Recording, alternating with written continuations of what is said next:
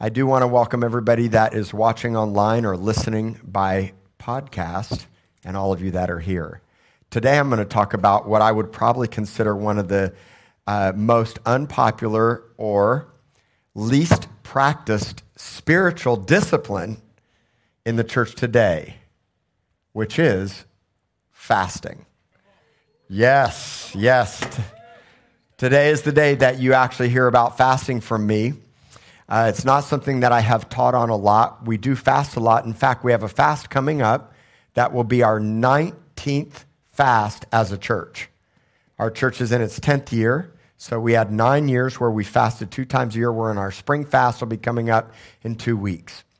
Now, what I don't want you to do is just tune me out because I'm talking about fasting. In fact, I believe that what I'm going to tell you today is going to really impact your life personally, and it's going to be very relevant and hopefully inspire you to live a lifestyle of fasting and to join us in our corporate fast, which will be coming up in a couple of weeks, all right? We're going to start off by reading Isaiah chapter 58, which is the Lord's chosen fast.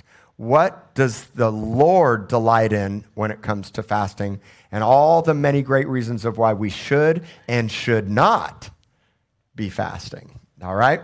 So we're going to read these and then we're going to pray and we'll break it down. Isaiah chapter 58, verse 1. Cry aloud. Shout with a deep-throated shout to the Lord and spare not. Lift up your voice like a trumpet. Tell my people their transgression and the house of Jacob their sins. Yet they seek me daily and delight to know my ways, as a nation that did righteousness and did not forsake the ordinance of their God. They ask of me the ordinances of justice. They take delight in approaching God. Why have we fasted, they say, and you haven't seen? Why have we afflicted our souls, and yet, Lord, you don't take notice? In fact, in the day of your fast, you find pleasure and exploit all your laborers. Indeed, you fast for strife and debate and to strike with the fist the wickedness. You will not fast as you do this day to make your voice heard on high.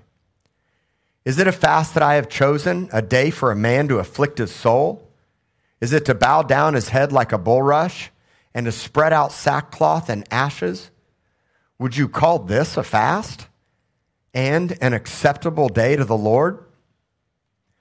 Is this not the fast that I have chosen, to loose the bonds of wickedness, to undo the heavy burdens, to let the oppressed go free, and that you break every yoke? Is it not to share your bread with the hungry, and that you bring to your house the poor who are cast out? When you see the naked, that you cover him, and not hide yourself from your own flesh. Then your light shall break forth like the morning. Your healing shall spring forth speedily, and your righteousness shall go before you. The glory of the Lord shall be your rear guard. Then you shall call, and the Lord will answer. You shall cry, and he will say, Here I am. If you take away the yoke from your midst, the pointing of the finger and the speaking of wickedness, if you extend your soul to the hungry and satisfy the afflicted soul, then your light will dawn in the darkness, and your darkness shall be as the noonday. The Lord will guide you continually and satisfy your soul in drought and strengthen your bones. You shall be like a watered garden and like a spring of water whose waters do not fail. Those from among you shall build the old waste places. You shall raise up the foundations of many generations, and you shall be called the repairer of the breach, the restorer of streets to dwell in. The next few verses talk about the Sabbath, which we will tackle at another time. I'll talk a little bit more about it in just a moment, but let's pray. Jesus, I thank you so much that Rock City Church is a new wineskin, and you're continuously making us new wineskins to contain and sustain what you want to pour out in us and through us. Thank you, Lord God, for inspiring us and challenging us to be more disciplined and to pursue you and to deal with the hidden issues of our heart, not to just focus on external outcomes and how we look, act, and what others think, Lord. that we would focus on the issues of our heart, that we would rend our heart, God, and not our garment. As we proclaim this fast, as we join with others fasting, millions of people all over the world, as we join with them, God, I thank you that you're doing something beautiful in our midst. Make us new, heal our bodies, heal our minds, heal our hearts. Make us one. And I thank you, Jesus, that you call us deeper and further, and you never leave us the same. In your name we pray, amen. We're going to break this first 12 verses down today. I'd encourage you to take notes or come back and listen to this message. We're going to start out back to verse 1, let out a shout and lift your voice like a trumpet. Tell my people their transgression and the house of Jacob their sins. These first 3 verses cover all the reasons why God does not take notice of our fasting or afflicting our souls. Even though you would think in the natural that we're doing all the right things and God should notice. But I want to start out in this verse with this understanding that we must not be afraid of being measured. If you love me and you care about me, if you respect me, then correct me. If I get sideways, correct me. If I teach something erroneous, correct me. Because fathers and mothers are restrainers. But the problem is, we don't like it when somebody tells us when we're not living right. We don't like it when somebody tells us the issues of our own heart. Maybe it's because you already know them, or maybe shame and fear and worry of what other people are thinks there. But what I want to tell you, when done in perfect love with spiritual parents, you want to be measured. I need to measure my kids. If I don't restrain my children, they'll kill themselves or kill someone else. And notice it starts right, this is the whole context of the chapter when it comes to fasting, is that we must deal with the issues of our heart, and sometimes you need somebody else to tell you. We cannot live in an RC Christian world, religiously and politically correct. We have to shoot straight and not get offended. We have to stop getting our rear end so hurt when somebody comes to, and now it has to be done in love, but you have to be in positions and places where people can inspect your life. Look, we all have blind spots. And in a minute, we're going to talk about breaking off yokes out of your life that aren't healthy. But a lot of times there's yokes that you don't even see. They're so subtle. It's religious deception. We think we're good, but we're not. That's the greatest religious deception you can ever have. And we're yoked up to all kinds of things: fear, worry, doubt, addiction, lies about God, lies about ourselves, comparison, what other people think. And then we put on this front that God says, you have to kill the front and deal with the heart. What really amazes me about these first 3 verses is that if you think about it in the natural, from a man-made religious standpoint, it would seem that the Israelites were doing all the right things in their fast. And what I want to point out to you is how deceptive religious performance can be. We're going to kill some religious performance today. And if there's one thing I hate more than anything, is a front facade of a fake plastic Christian that's faking it till they make it and acting and knows all the right buzzwords, all the right things to say. You know how to look good. You did your Sunday morning church duty. Look, I hate that thing, and you should too. I mean, think about it. I'm teaching on fasting on a Sunday morning because what I care more about is building a family and a foundation that stands the test of time. And I understand that broken, addicted, hurting, messed up, screwed up people come here all the time during our services and listen to these messages. But we're building something to bring healing to their lives.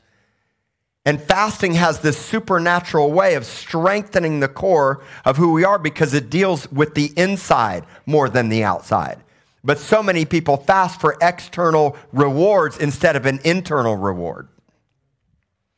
And if you get your external reward and you're jacked up on the inside, when God brings you all the things you've been praying for and hoping for, it'll kill you. Prosperity is a double-edged sword. Your gift is a double-edged sword. Right? So let's go through the list. And as I read all these things to you today, let's own it and be honest with ourselves so that when we step into this corporate fast, and any time that we fast with the right posture. Amen? You guys excited? Yeah. All right, good. So number one, the Israelites were seeking God daily and being busy with worship. Now that sounds amazing to me. We teach you seek God daily. We teach you abide. We teach you to spend time with the Lord. But even in all the worship and all the prayer meetings, all the right religious duties, you can still be far from God and your heart be far from God. They studied daily and delighted to know God's ways. They appeared to be a right-living, law-abiding, and God-loving nation that hadn't forsaken the ordinances of their God. But there was a deeper-rooted issue because it was in appearance only. Listen, I love my country. I do 100% know it's founded on Judeo-Christian principles and values. But I also know it's sinful to the core. I'm not going to pretend. We're not going to pretend we have it all together. We're not going to go through the motions looking like we are God's great chosen people while on the inside we're hiding and lying and deceiving ourselves. They asked for justice and the right thing to do. I love that. There's no justice if you're not just. That's the problem. You can ask for justice all day long, but if you're asking for justice from your enemies and justice for your external rewards and life, and you don't deal with the injustice in your own heart, they took delight in approaching God and having him on their side. This sounds like, to me, all the right religious motions. This sounds like so much of the Western Americanized church. We do our church duties. We do all the right things. We call ourselves Christians. We read, we pray, and shoot, this is probably even more than what most people do. Seeking God daily, worshiping, busy with worship, busy with prayer. But that's what the religious Pharisees, this is what you have to see about the religious Pharisees. They leaned on their tradition. They did all the right things. And when they went into the temple, they thanked God that they fasted, they tithed, they sought God daily, did all the right things. But what was going on the inside? They were hypocrites. And so then it goes a step further. Thank you, God, that I'm not like him, because it always leads to comparison. This is the deceptive lie of being so spiritual and fasting all the time, is that you start to think that because you did all the right things, God was pleased. Now I did it. Now God's going to move on my behalf. And most people will fast with this mindset that if I do this fasting, then God will answer and do it. And that's not the way it works. We're not fasting for God. We're fasting for ourselves to deal with our hearts to become new wineskins. God wants to put new wine. Matthew 9, he says you can't put new wine into old wineskins or they'll crack and break because the wine ferments. So here we come, we cry out, we work, do all the right things, but if God puts his spirit, new wine in you, and you're still an old wineskin, both the wineskin and the wine will be wasted. But on the flip side, if the wine is preserved, if it's a new wineskin and there's new wine, both are preserved, which means they stand the test of time. All of us should be practicing a proper spiritual discipline of fasting. And our church, again, fasts twice a year. This will be our 19th corporate fast. We're in our 10th year of a spring fast. So 9 years, twice a year, we fast every fall and spring. But we should also be fasting personally, intermittent fasting, and honoring the Lord when he says skip a meal, not just when there's crisis and an emergency. Now, the next verses 3 through 5, explain why, even though God's people seem to be doing all the right things from a religious standpoint, God wasn't listening or accepting their fast. So let's break it down. Number one, the focus wasn't really on God, but rather on the outcome of pleasure and profit. Specifically, it says that they were exploiting and driving hard their workers while they were seeking to find pleasure for themselves. And this is the deceptive thing about fasting. Now, I'm wondering to myself, why were they driving their workers harder while they were fasting? And I understand that many of you aren't employers, or you don't have a staff of people underneath you that you manage and direct or oversee. But if you really think about this closely, what happens is there's this subtle deceptive thing of I'm fasting, I'm suffering, and you're not. So then in turn, we make everyone around us suffer because of your long faces and your suffering and your hardship, and you don't work and you don't live your normal life, and you afflict your soul. So I'm afflicting my soul. What happens when you're afflicting your soul is if you're unhappy through affliction, guess what you'll do? You'll afflict everybody else around you. And then now it's like your fast is so stinking miserable, I would never want to be around you, or the last thing I want to do is fast if that's what it looks like. We drive people harder, or we make other people. So there's one side of it that says, well, you're not. I'm going for reward and pleasure, so I'm going to make you work harder so I can get mine. You're going to have to catch this by the Spirit today. You're going to have to see how this applies. Some of you may have never fasted, you don't understand, but I'm going to tell you, this is a religious deceptive lie. And it's not just in fasting. It can be in giving money. It can be in how much you go to church, how much you serve. You can find value in all the stuff that you do instead of who you are. You're not what you do what you are. But fasting, of all the disciplines, let me explain something to you. This can be one of the greatest rewarding disciplines or one of the most deceptive of them all. So on one side, I could drive you harder. On the other side, I can afflict my soul so much that it's actually causing you pain. You don't want to be around. I'm not providing. I'm not working. I'm not taking care of my family. I'm self-centered in my fast, and it's afflicting everybody that's around me, and it's causing me to bring pain to other people. Then it goes on to talk about bickering and fighting with unresolved anger in our hearts. That's why we have to check ourselves before we wreck everybody else around us, because bitterness is a root that springs up and defiles everybody around you. So one of the things right off the bat he says is you're fast, you're doing all this stuff while inside you have anger and bitterness and unforgiveness towards people around you.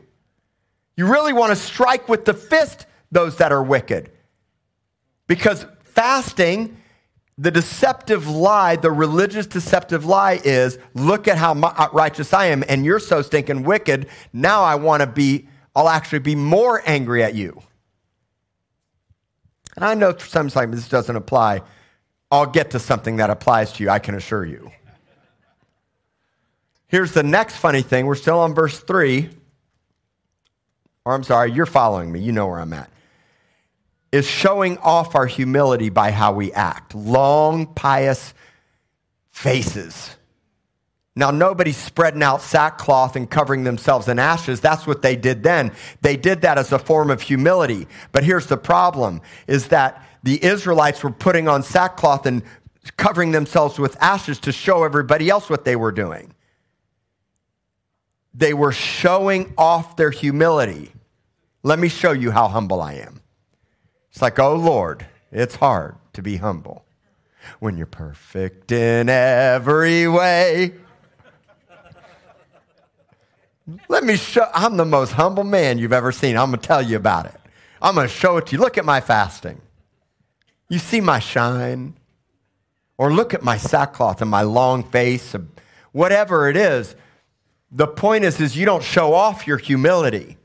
That's why Jesus would say, when you're fasting, don't even tell anybody. Because it's not designed to be a public thing. It's designed to be an internal thing. Now, we fast corporately as a body for great purposes as a church. And for some of us, this will be the only time that you will fast. But I want to challenge you to do it more as the Spirit leads. All right? And I know together as a body, God has led us to fast. So we don't show off our humility. The Israelites were more concerned about the external and how they looked than, remember about when you pray, don't stand on the street corner and consistently repeat your prayers for everybody. Look at how spiritual I am. Look at me and my prayers. Look at us while we pray in public. He said, no. When you pray, go into the private, into the secret, where your Father is, and pray in the secret place, and what he sees in private, he'll reward in open. But that's not what they were doing. Now, that was the hard part. Here's the awesome part. Verses 6 and 7 shows you the fast that God does choose and accept, which leads to incredible results and outcomes. So let's break it down. Verse 6, number 1, loose the bands of wickedness or break every chain of injustice. It's deliverance. Now, let me just be honest with you. I'm pretty sure that there are things in my life God still wants to deal with. It would be kind of funny if I stood up and said, I've arrived. I have it all figured out. Okay? The point is if there's any areas of injustice or any yokes of bondage inside of my life that are there, see, we all have blind spots. What if you had some yokes in your life or some chains of bondage that you didn't even realize? What if you mind blocked it because it was so painful from your past you never wanted to deal with it, so you swept it under the rug? That's a real thing. Horrible atrocities that you just, man, I never want to think about it. I never want to deal with it. We never cut the root of it, so we sweep it under the rug. But fasting has this incredible way of highlighting and revealing internal issues, if we'll be honest with ourselves. So right off the bat, it's loose the bonds of wickedness, undo heavy burdens, let the oppressed go free. Let's say this. We've said it 1,000 times. We're going to say it together. First, he does it in you.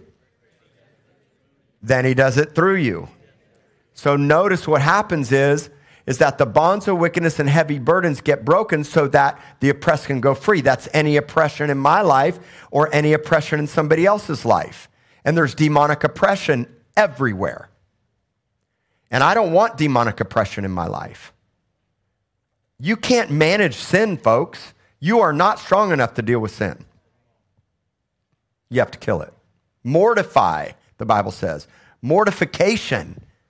Mortify the deeds of the flesh. Me too. Run. Run. Flee. Kill it. If your right hand causes you to sin, cut it. And that's hard because we want to sin. Our flesh wants it. If I make my bed in hell, because sometimes I want to make my bed in hell.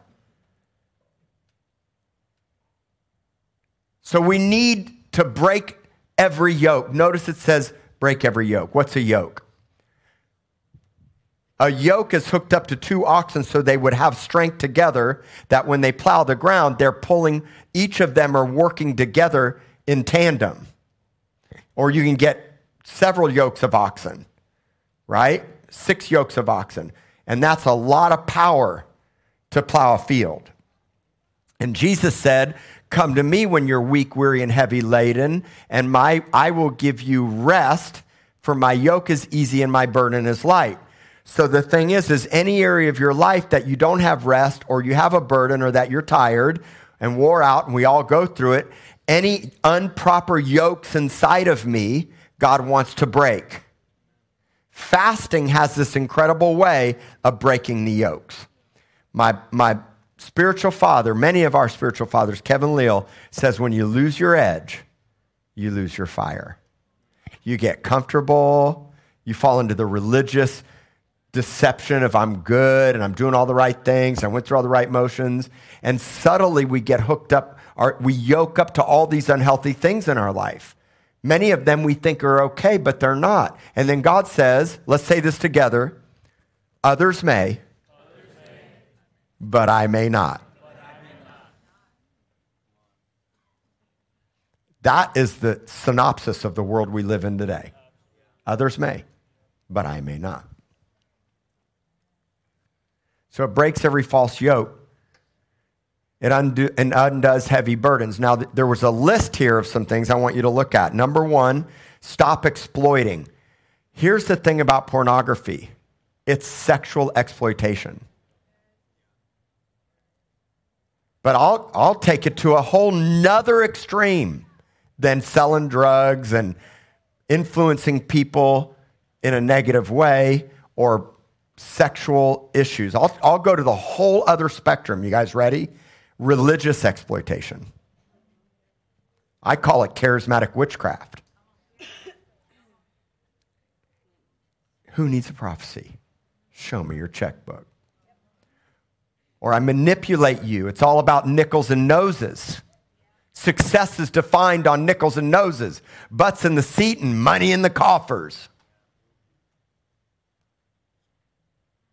That's exploitation.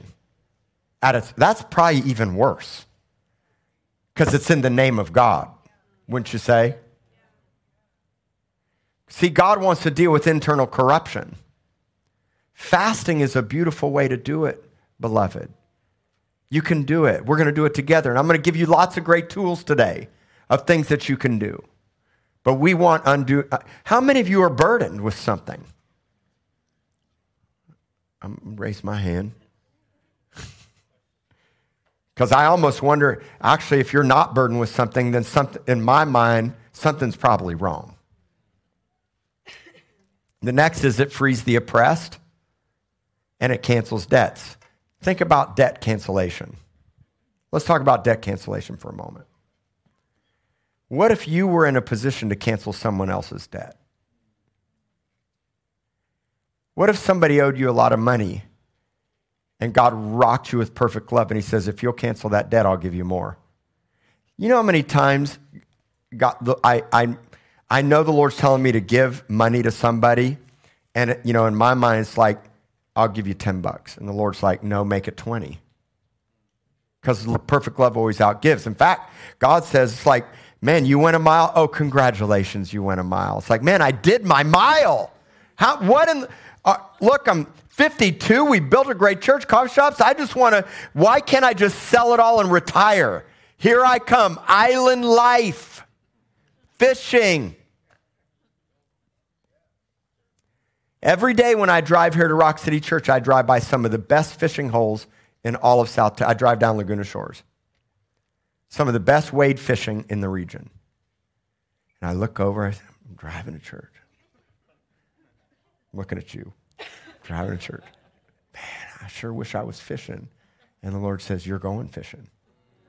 You're just going to a different fishing hole. Yeah! Woo! Appreciate that. But then check this out. What if debts you owed got canceled? Supernaturally. What if somehow, and this can be in the natural and spiritual, debts you owe to other people, forgiveness, mercy, loving them, all that stuff, giving to them, I get that. But let's just talk about finances for a minute.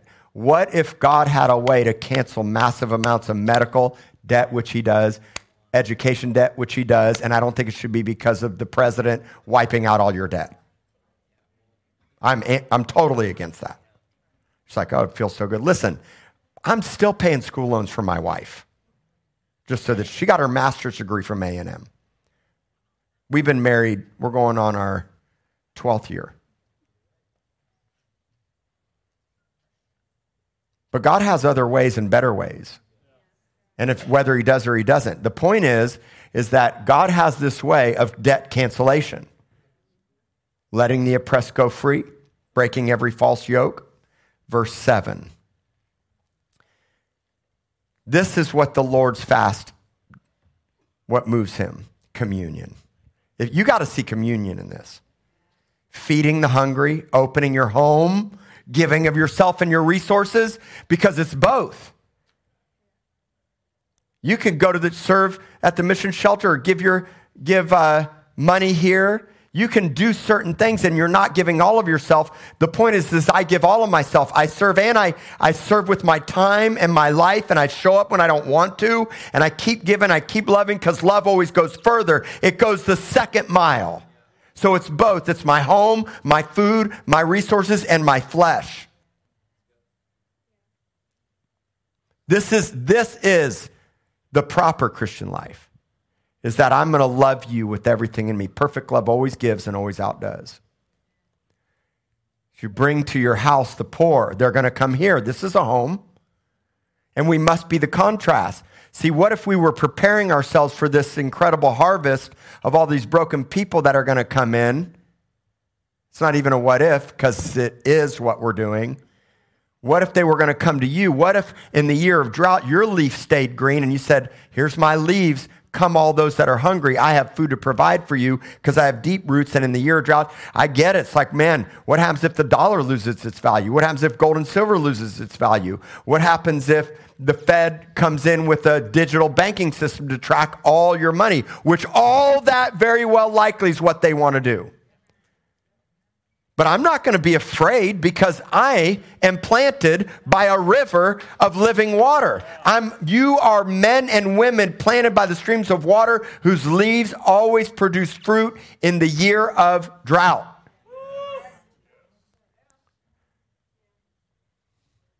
Bring to the poor who are cast out. You lay your life down for others. Look, I in general have a practice of not giving money out to homeless or transients. They're really transients more than anything than they are homeless standing on the street corner, passing through, coming down, looking for handouts. I'm all for 99.9% about the hand up instead of the handout. But you have to take care of the poor. So if you really want to take care of them, go to the Stripes, buy a 99-cent hot dog, and get them a bottled water and give them some food so that when you give them money, they don't go off and get smashed with a 40 and then go smash your windows. They've done that here. But sometimes the Lord says, because he's the final authority with your money, not you. We had a homeless man come to church several Sundays ago. I put Jeff to the test because he didn't like this in his flesh. And we don't do this all the time, but we had a homeless man come on a Sunday morning, and they come, and they're always welcome to come here. Sat in the back, right off the streets, stunk like you wouldn't believe, sat through an entire message, came up to talk to me, and just laid on me massive amounts of conspiracy theories, and he was all over the place. I said, just stop. What do you need? Well, I really need a shower, and I need to get a room for the night. Now, listen, if I bought a hotel for everyone that needed a hotel room, we should just build a hotel next door. But we're not a hotel and we're not a bank. But I want you to understand, I spent your money. Because sometimes when the Lord says, and I'm not about toxic charity here, but the Lord's like, get him a room. I said to Jeff, he bit his lip. It was that I said, Jeff, get this man a room. And he needed a ride.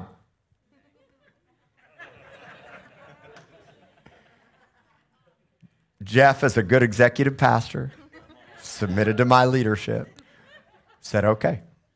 He trusted me. And I don't do that for everyone, but I do it sometimes. And it's way more than that. We're building a home for a family where the hurting and the broken and the outcast can come. But I want to show you this last part here in this verse because it's so good. When you see the naked, cover him, but don't hide yourself. How many times do we cover other people while we hide? And then we justify. This is religious deception. Look at what I'm doing for you, Lord.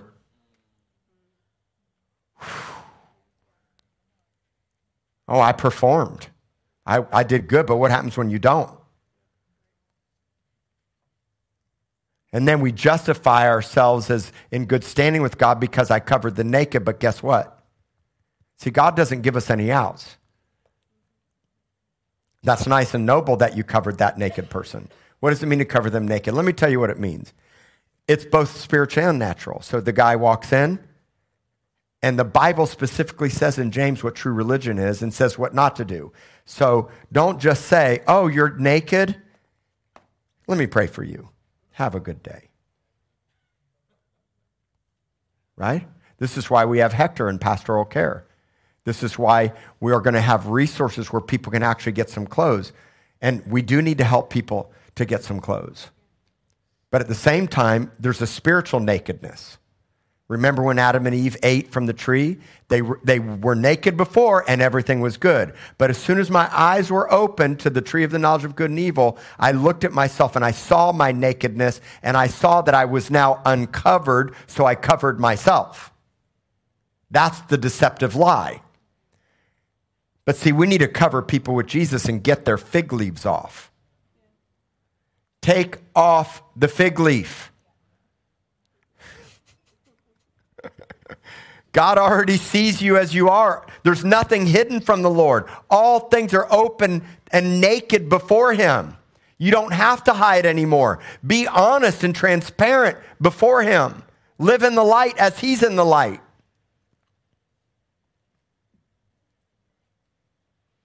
Cover those, but guess what?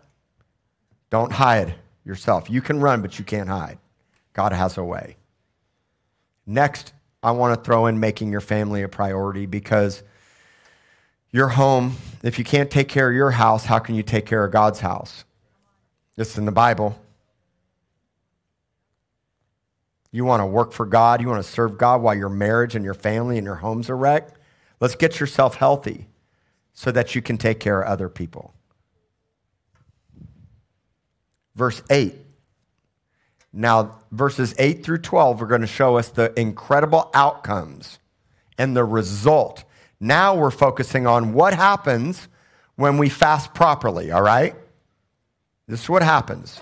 Number one, your light breaks forth like the morning dawn. The light switch turns on. Any place in your life that is dim and dark, God turns to light like the morning dawn. My son tends to get up early, and every morning as soon as we get out, we walk out onto our porch and we watch the sunrise. There's some trees and a couple buildings out in front across the street, so I don't get full view of it, but enough where it comes through or just above the trees, and we just enjoy the sunrise. We let that natural morning light get into our eyes, which is very good for you, by the way. And so that morning dawn, that morning light, the freshness and the newness of every day, what does that mean to you? What does the sunrise mean to you? He says, I'm going to put the sunrise in your life. Now you're going to shine right. Now where you've been broke, busted, disgusted, and depressed, you're going to be a bright, beautiful, shining star. Or like the morning star, the sunrise comes into your life. The sun rises like the bridegroom coming out of his chamber. The sun's going to rise on your life. Yeah! Woo! Next is physical and spiritual healing. Healing and recovery springs forth speedily. I want you to notice the word speedily. Speedily. You recover and you heal. Your healing comes. What kind of healing do you need in your life? Mental? Are you struggling with mental health, anxiety, depression, worry, doubt, fear, confusion? God wants to heal that. Physical ailments. Do you know if you actually study out, just from a scientific standpoint, the benefits, a medical standpoint of the benefits of fasting, how it restores cells and restores your body and brings healing to you physically? Next, your righteousness goes before you, preparing a way. He leads you in paths of righteousness for his name's sake, Psalm 23:3. I love that. What does it mean to be led in a path of righteousness? So I'm led on a road, and if any unrighteousness comes in, he shows it to me and he removes it. You may say, hey, there's no unrighteousness in me now. You're righteous because of Christ's blood, but righteous position requires righteous living.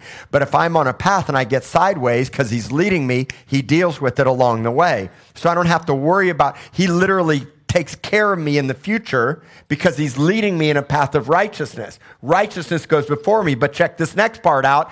The Lord becomes your rear guard. The glory of God becomes your rear guard. Let's say this together. Say, God has my back. And some of you were raised in an orphan mindset. That's why there's so many people in gangs and so many people in prison, because they have this orphan mindset in their life. It's not even just people in prison. People could be sitting in church and living like orphans.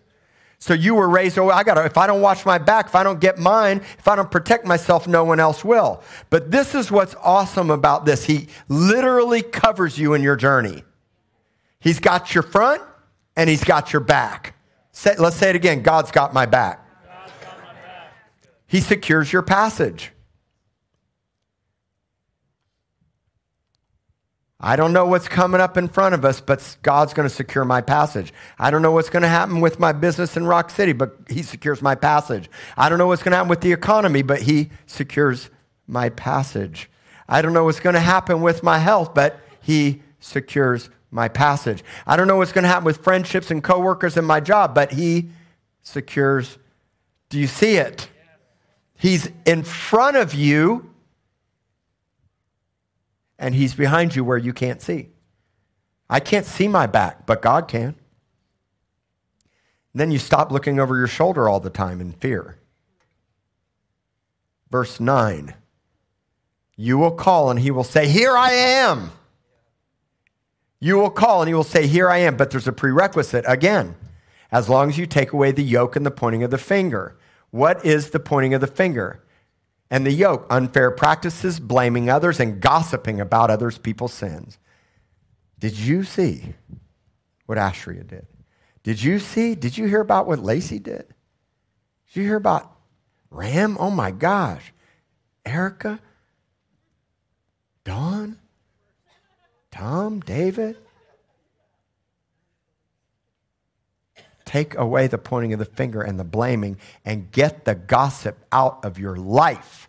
You will always have something to gossip about. And no, we're not. Who was it that sang? Let's get Reba McEntire. Let's give him something to talk about. I'll give you something to talk about, but you should stop talking. And if you're gonna talk, what should you say? Man, they're a child of God. I love them. We all got our stuff to work out. Let's stop blaming and pointing fingers. And fasting has this way of doing that.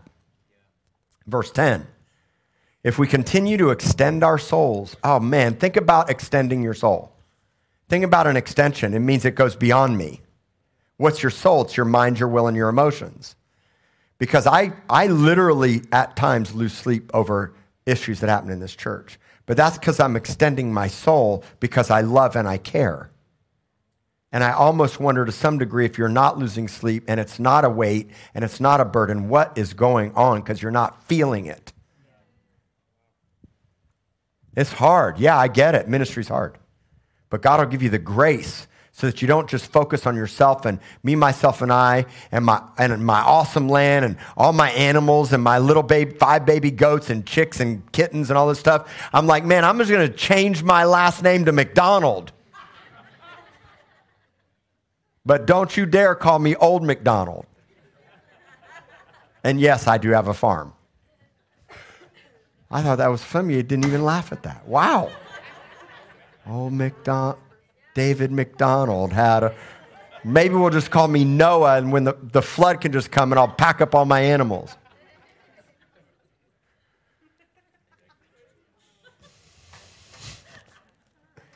You got to continue to extend your souls to the hungry by being generous with your time and resources. Let's say time and resources. All of us serve and all of us give. No one is exempt. We all give of our time, our talents, our energy, and our resources all together. And fasting has this way of getting you off being so self-centered. And again, then your light will dawn in the darkness, and the darkness becomes like noonday around you. And what does that mean? Noonday darkness or noonday light is no shadow. There's no shadow in my life. Why? Because I'm only looking at the sun at noonday, and every darkness gets removed. There's no more shadow. Because shadow actually is darkness of the sun not hitting there. And you say, well, how did the shadow heal people in the book of Acts, Peter's shadow, and unusual miracles? Because it was God's shadow. Who's shadowing you? So the Lord leads and guides us. It's like be a glow-in-the-dark Christian. Glow in the dark. Verse 11, the Lord leads and guides us continuously by showing us where to go. How many of you want to be led by God in everything that you do? He satisfies your soul in drought by filling the emptiest of places. It's possible you have some drought areas of your heart. It's possible that we have calloused areas in our heart. It's possible that there's voided areas in our heart. And it says literally here that God satisfies because your heart is your soul, your mind, your will, and your emotions. So any place that I'm off or lacking, God satisfies my soul and fills it. And he strengthens your bones. That's physical strength to your body. And I love this so much. You shall be like a watered garden. This is for my wife. I know the Lord wrote this for my wife. She loves her garden. He wrote this for anybody that loves gardens. You shall be like a watered garden and like a spring of water whose waters do not fail. Man, my wife's garden, I'm brag about it for a minute. She's been growing edible flowers. We've started putting it in our bread. She put it in homemade salsa yesterday, and it was amazing. It was this flowery, spicy salsa like I'd never had before. My mouth is watering. I could drink it. And finally, I'm going to close with this, verse 12. This is one of my favorite parts of this whole chapter. This is one of the greatest outcomes and results when we fast properly. Oh, man, this is so good.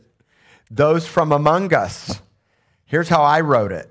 Ruined old waste places and the people that come from them will become our building materials.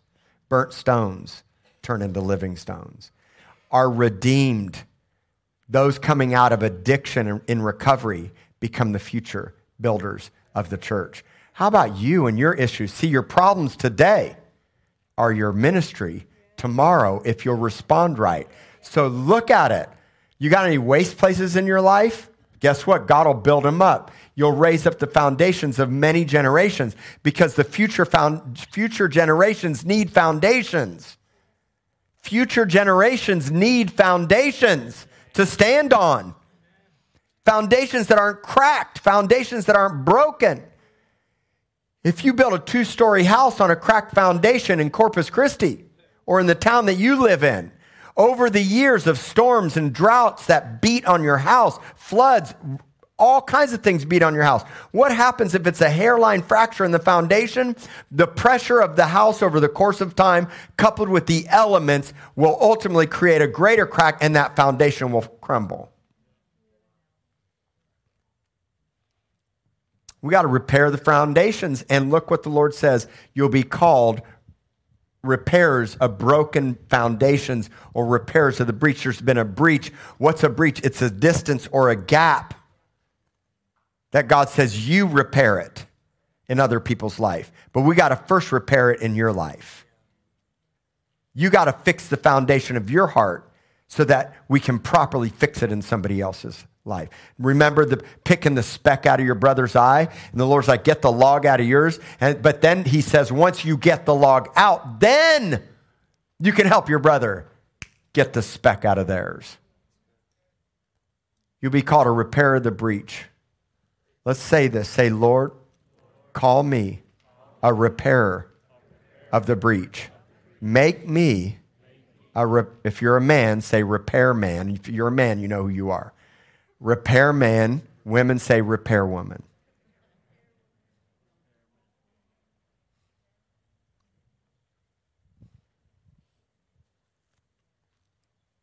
And then finally, the restorer of the streets to dwell in. What does that mean?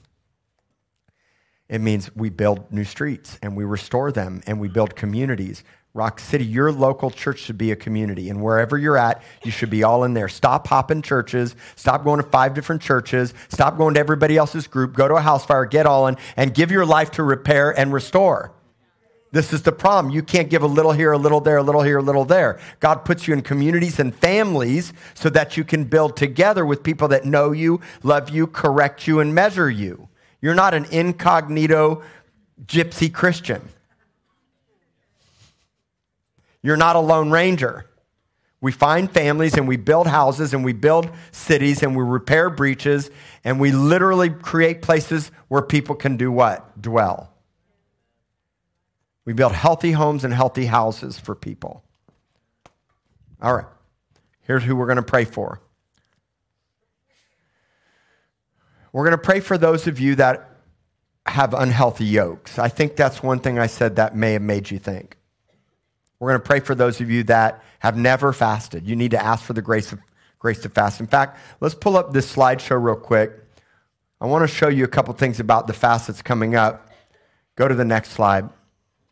These are all the Old Testament scriptures on fasting today, I created this. Isaiah 58 is the one that we focused on today, but there's a lot of Old Testament scriptures on fasting. We will send this out to all the house fire groups. Next slide. These are the New Testament fasting scriptures. Here's all the reasons to fast. I think God's given us a lot of reasons. These are all the reasons why people fasted in the Bible. I want you to notice standing in the gap. Standing in the gap is true intercession with your life. There's a gap. I'm going to fill it for you so that God can bring healing in your life. I also want to let you guys know that the International House of Prayer, which I listen to every day and love, I'm so thankful for Mike Bickle and IHOP. They have, 1 billion souls, 1 billion people praying all at one time during a fast. I know that sounds like a lot, but they have more churches all over the world fasting for the next 21 days for Israel.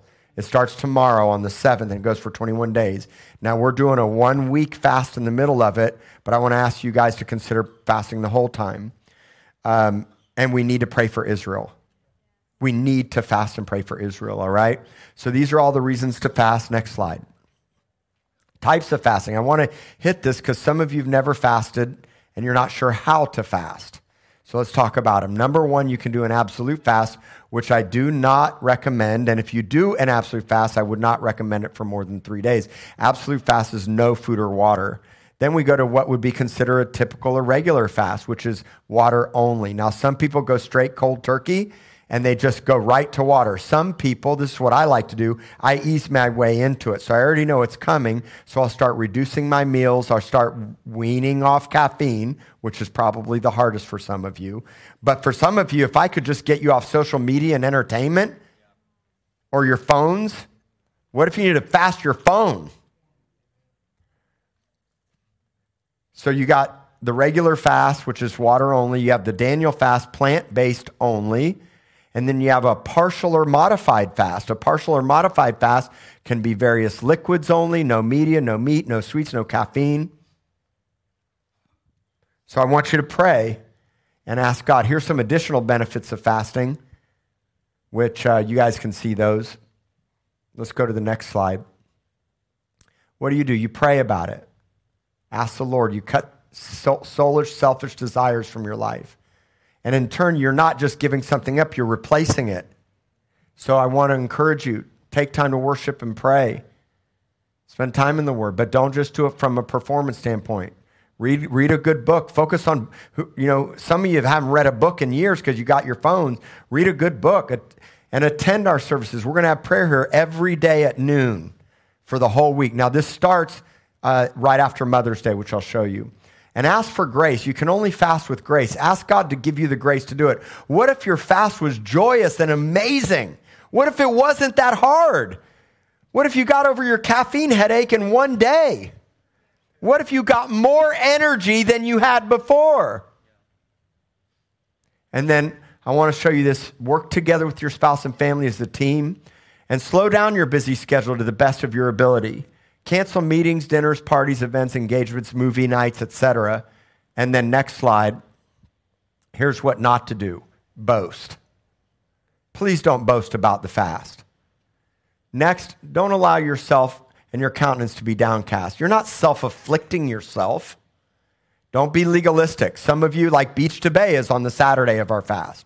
Some of you are running Beach to Bay. Some of you have anniversary that's happening, or a birthday that's happening, or a special event, or a dinner party that if you can't cancel it, don't be legalistic. Do your best. It's like some of you's like, man, I fasted 3 hours in a 7-day fast. I can't do it anymore. Where is my Dr. Pepper? I don't know what you're going to fast. Hopefully you're not drinking Dr. Peppers. But the point is I don't want you to be legalistic about it. Try. If you fall or you mess up, get back on it. You can also fast one meal a day. You could fast sunrise to sunset. You could fast 2 meals a day and eat dinner. There's all kinds of things that you can do, but you need to ask the Lord what he wants you to do. And I want you to take it seriously and don't minimize its importance and don't give up. I know some of you work laborious jobs, you work in the construction field, or you work jobs where it's just almost near impossible to not eat. Just try. I also know that for some of you, you're on medication. And if you take the medication on an empty stomach or you're fasting, look, ask God to show you how you can do it. But do it and make it a priority. All right? And then finally, let's go 2 slides from here. It's a 7-day fast, May 15th to the 21st. Start easy and build up as you go and finish strong. Don't break your fast at Kiko's. I don't know where you like to go for Mexican food, but I'm just telling you, don't go hard and then break your fast with food that's just going to destroy you. Don't be legalistic. Do your best. And then come every day. We're going to have prayer at noon here. It says morning, but it'll be at noon. All right, well, here's what we're going to pray for. Let's all stand.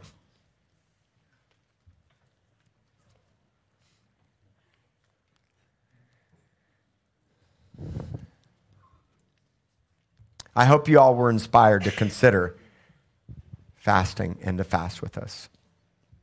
I really do. You can do it. I want to pray for those of you that have had heavy yokes or have felt depressed. I want to pray for those of you that have literally felt that God is far and distant. I want to pray for those of you that have been going through the religious motions and you're wondering, God, where are you? I want to break out any pretension in your life. And I want you to be honest with yourself. I want to pray for those of you that don't know Jesus, or maybe you're lackluster, you backslid. If you don't know the Lord, we want to pray for you. If you've walked away, we want to pray for you. If there's hidden areas of the heart that you know are there, we want to pray for you. Or if you just need prayer for healing, we want to pray for you, all right? So let me ask my prayer partners and my ministry team to come up.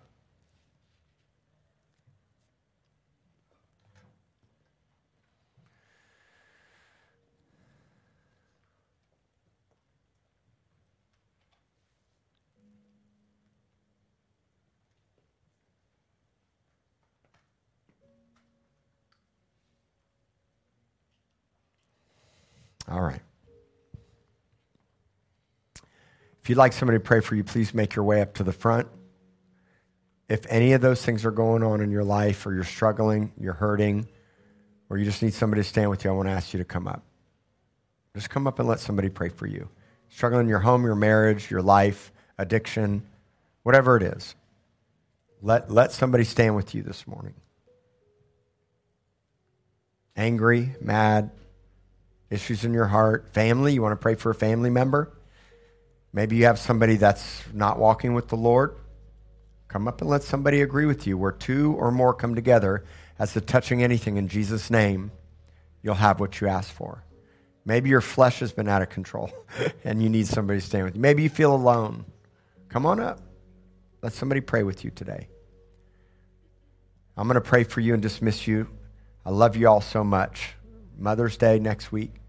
We're going to celebrate moms. And we're just going to keep going full speed ahead. Lord, I just thank you so much for this church. I thank you, God, for today. Let us hear your voice. Let us be honorable and integrous in everything we do. Show us the areas of our life you want to deal with, and let us be honest. I don't want to hide, Lord. We don't want to hide, God.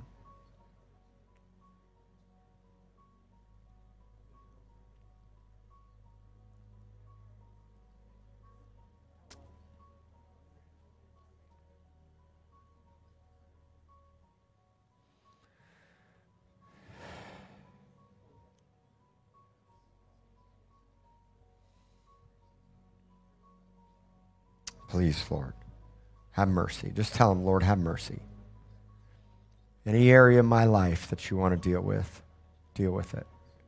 Just listen. Lord, prepare our hearts. We rend our hearts, God. Forgive us for external performance.